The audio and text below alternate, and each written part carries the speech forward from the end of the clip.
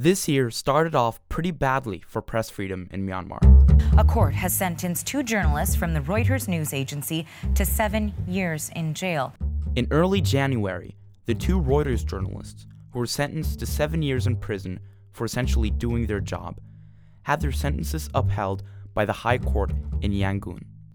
The 2 journalists had reported on an unflattering story about the military's aggressive campaign against the Muslim Rohingya minority in Rakhine State. Needless to say, the military and the government were not too happy about their reporting. The official line of the government has been that the 2 journalists were arrested for being in possession of classified materials, a violation of an obscure, archaic, colonial-era law. Yet the classified materials they were in possession of were given to them by police. The journalists allege that the police had framed them. The reporters say the charges are false and they were framed, and they say the arrest was done to silence their reporting and intimidate the press. The police had carried out a sting operation, in which they pretended to be sources with documentation of the military's atrocities against the Rohingya in Rakhine. The journalists fell for it and were arrested moments later for being in possession of documents that the police themselves had provided them with. The case of the 2 Reuters journalists has garnered international attention. Well, it is a travesty. I mean, they're convicted of breaking the Official Secrets Act, and they were given the secrets by the police. The truth will come out. The truth is coming out, and it will continue to come out. Canada has to be at the forefront of the efforts to make sure those responsible are, in fact, held accountable.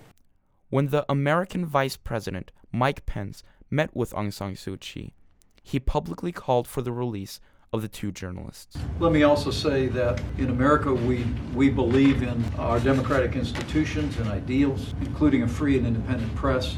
The arrest and jailing of 2 journalists last fall was deeply troubling to millions of Americans, and I look forward to speaking with you about the premium that we place on a free and independent press. The High Court in Yangon reached its verdict on January 11th and affirmed the previous sentencing of the 2 journalists. The fate of these 2 journalists looks bleak, and so does the fate of press freedom and democracy in Myanmar. This whole case really raises questions regarding the freedom of the press and the freedom of expression in Myanmar. There is so much. The case has cast a spotlight on Myanmar's difficult transition to democracy after nearly 5 decades of military rule. Analysts say it illustrates deteriorating press freedom. The foreign diplomats and the journalists were simply outraged. The Japanese government has conveyed its concern about this matter to the government of Myanmar. Freedom of speech, basic human rights, and the rule of law are immutable common values shared by the international community, and it is important for all nations to safeguard these values. Amnesty International, the US and the European Union have all called for their release. I look forward to speaking with you about the premium that we place on a free and independent press.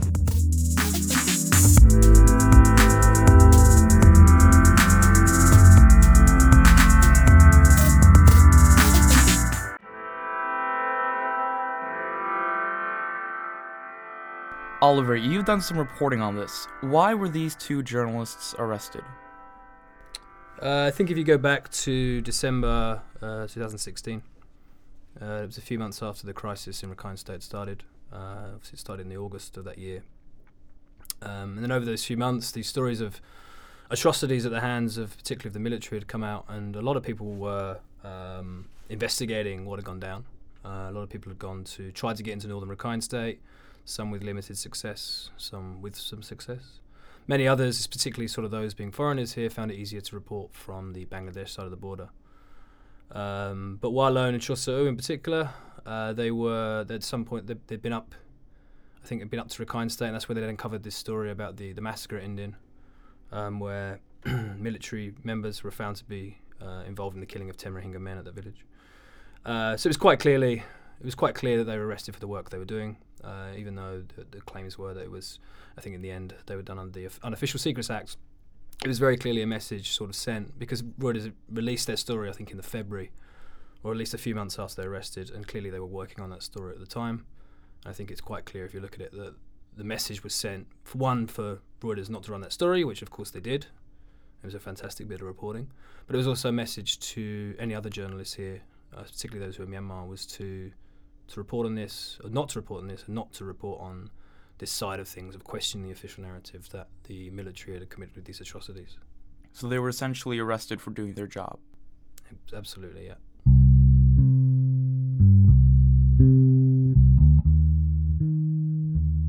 So the Rohingya are, of course, the Muslim minority in Rakhine State that the Burmese military is driving out of Myanmar.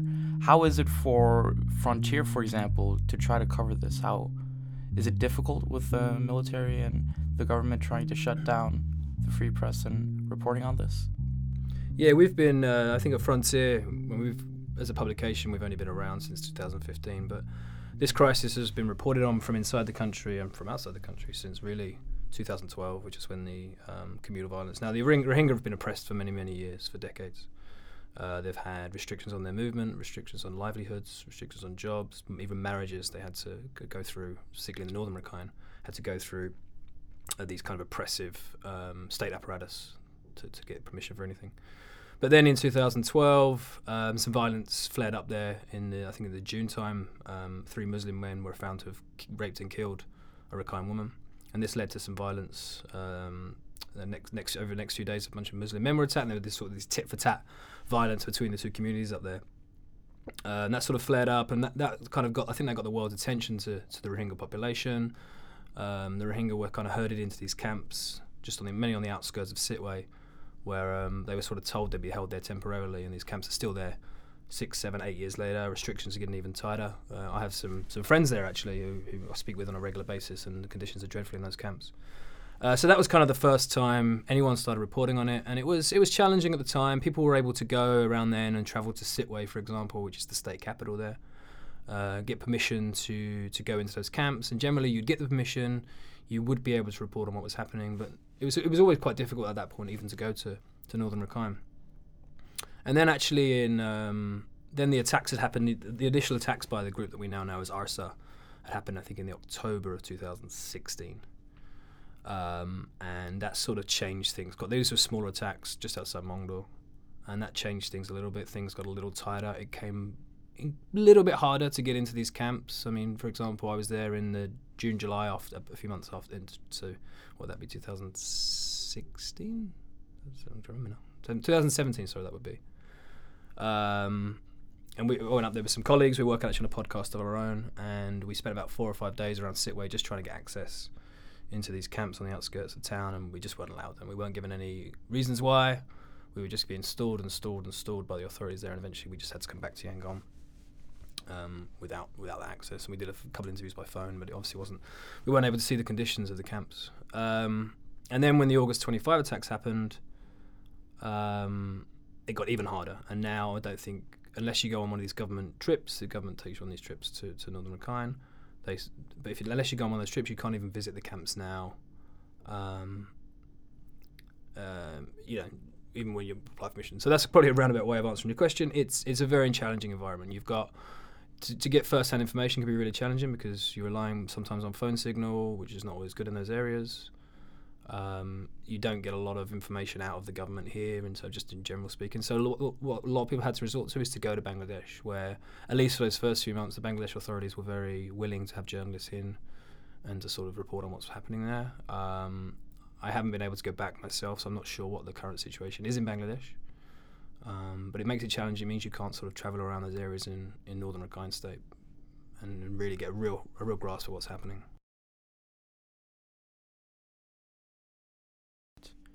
And what is ARSA? ARSA is the Arakan Rohingya Salvation Army. They're a militant group. They were formed. The first attacks they launched were in, I think it was October. I'm trying to get my dates a bit mixed up here, but October 2016. This was so things have gone a little bit quiet up in Rakhine. We sort of knew what was going on, but things had kind of died down. And then on the night, actually one of our reporters, Murat, was up there at the time reporting on the drugs issue up there. He got a phone call that night. He'd been hanging around with the police because they want to try and do some stories on the drug busts up there. And about a few hundred, maybe a few dozen, I can't remember now, apparent militants. At the time, were calling themselves, I think they were called Al-Yaqin, which was the faith movement at the time. They launched about a handful of attacks on police outposts, killing, I think it was about a dozen officials up there. And that kind of started out, that became, over the next few months, they sort of changed their name from Al-Yaqin to ARSA. And then over the next few months, these stories emerged of, allegedly, of ARSA killing informants, killing members of the communities up there who were perceived to be close with the military.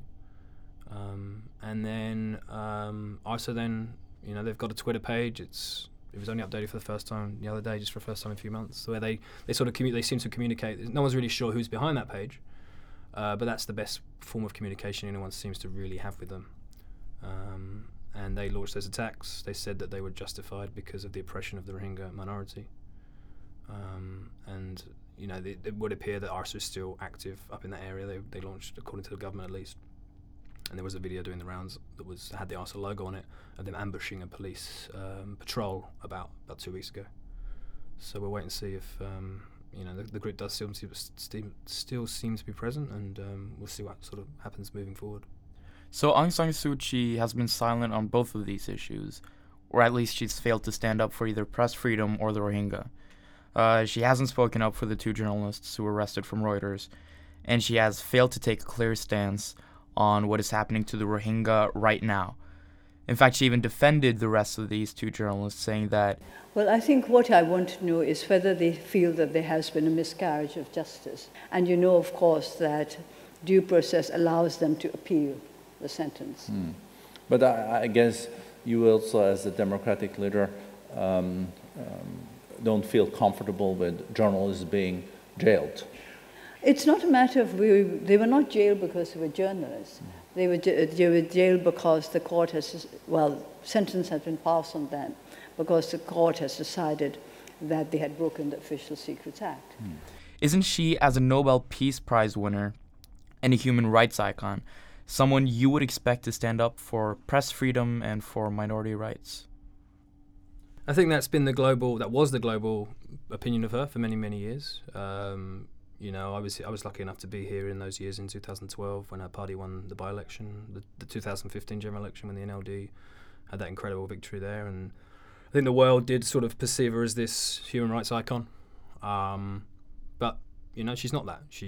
And she says this herself, that she's a politician. And I think for a long time the world has looked at her through the wrong spectrum. She has not stood up for the Rohingya minority. She's not stood up for pretty much any of the minority. There's still fighting happening in the north of the country with the Kachin, the Shan, and many others. And she's really, I think there's a lot of disappointment, especially in the border areas, how she's failed to speak up for these values that I think many people thought that she held dear. And on press freedom, as you say, she has, I think the few public comments she's made on the arrest of these journalists, she's basically said that they committed crimes and essentially that they deserve to be where they are in the same prison. And that is disappointing, I suppose. I think it was. I think now you're kind of just not expecting too much for her on this front. She doesn't believe this to be as important issue as maybe we thought she did. What do you think her end game is? I think she believes she's the person to lead this country. Her father was this country's independence hero. He is still very much loved, and I think she sort of views this as a kind of legacy, continuing of his legacy. In terms of what her end goal is, no one really knows. I think I'd be speculating, but she certainly seems to be siding closely with the military. If you look at, again, the peace process, she's really failed to speak out on what are quite obviously some Tatmadaw aggressions against some of the minority groups. She's made some comments that that have been quite positive towards the military now. It's difficult to. Some of the comments that now we hear coming out from her were the exact comments made by the military regime against her and against her kind of democracy movement. So it's quite unusual. She's leading this party into the next election, and we'll see what goes from there, really. Do you think she really wants democracy for Myanmar? Depends what you mean by the word democracy, right? I think we have an understanding of what we believe democracy to be in the West. Take that with inverted commas, the West. And I think the word democracy it was a bit of a buzzword for a while. I'd say she wants what her view of democracy is here. And what is that? I think there's no doubt that she wants development of this country. Her first comments were that she wants the end to the civil wars. I guess the big criticism of her approach is that it's the wrong way of going about it. This NLD government has not really made any effort to reach out to these ethnic minorities that have suffered at the hands of the central government for decades. She still sometimes seems to sort of scold. She's made some comments that are perceived to be quite patronising, where she sort of told them to come to the peace process, but then you've still got these kind of aggressions being led by the Tatmadaw themselves. But yeah, so I think she wants peace here. She wants development. I think that's true. But the way of going about them, I think a lot of people disagree with her approach. Mm. So do you think the people of Myanmar want democracy as well? Because a lot of people on social media, on different websites, have called these two journalists traitors. A lot of people have a lot of animosity towards Rohingya. They don't think they should have citizenship. What do you think the general understanding of what democracy is in Myanmar? Yeah, I think for a long time that word democracy was kind of a buzzword. It was a thing that people would shout in the streets, but understanding actually what it was is still relatively new here, and for obvious reasons. It's still quite a new concept, I suppose. If you go back to your comments about the lack of support for the Reuters journalist, I think there's not been a long history in this country of independent journalism. We're talking about 6-7 years before this country sort of started to open up in 2011.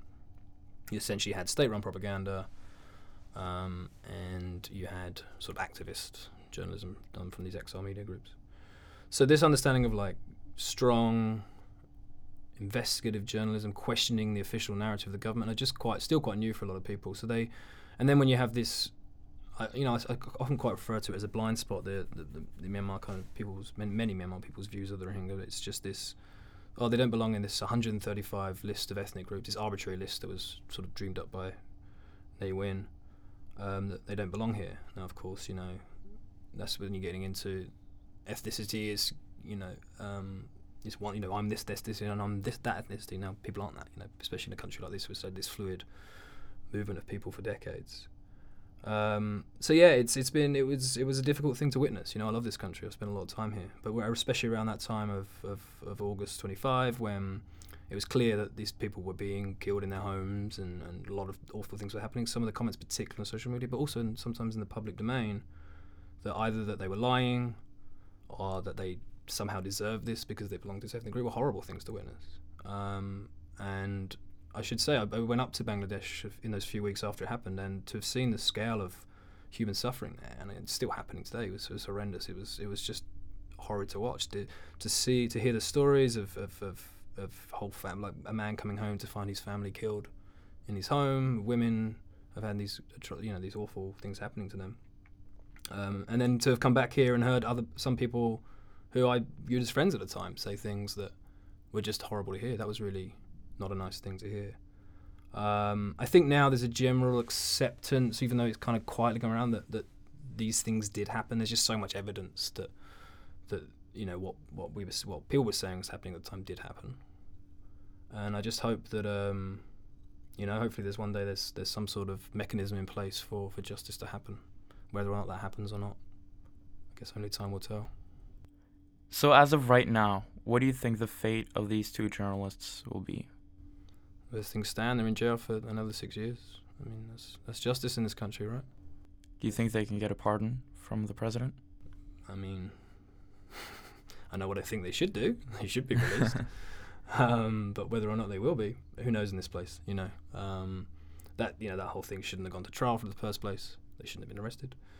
And at the moment, as things stand, they face another 6 years in prison away from their families, and at this point, there's nothing to say they won't stay there for the next 6 years. And on a grander scale, what do you think will be the fate of press freedom and democracy in Myanmar?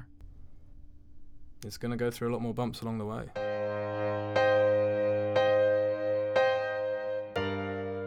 I would say despite what's happened with these two journalists. Other journalists have been arrested as well previously. I think most have now been released. I would say, looking at a bigger picture thing, on the press freedom front, things have improved in the last 6 years. We're even sat in the Frontier office, and Frontier is able to do some really fantastic, in-depth journalism, looking at really important issues, been able to publish. You wouldn't have been able to do that prior to 2012, when they had this pre-publication censorship, where anything you wrote had to go through these censors, and if the military didn't like it, or should I say the government, whoever it was at the time, didn't like it, they just literally put a big red pen through it. So I think, you've got a couple of journalism schools in this country. We work with some of the young journalists here who are terrific, really passionate about sort of truth seeking and holding people to account for their actions. So I'd say things have improved, should I say, despite what these obvious setbacks that we know are happening.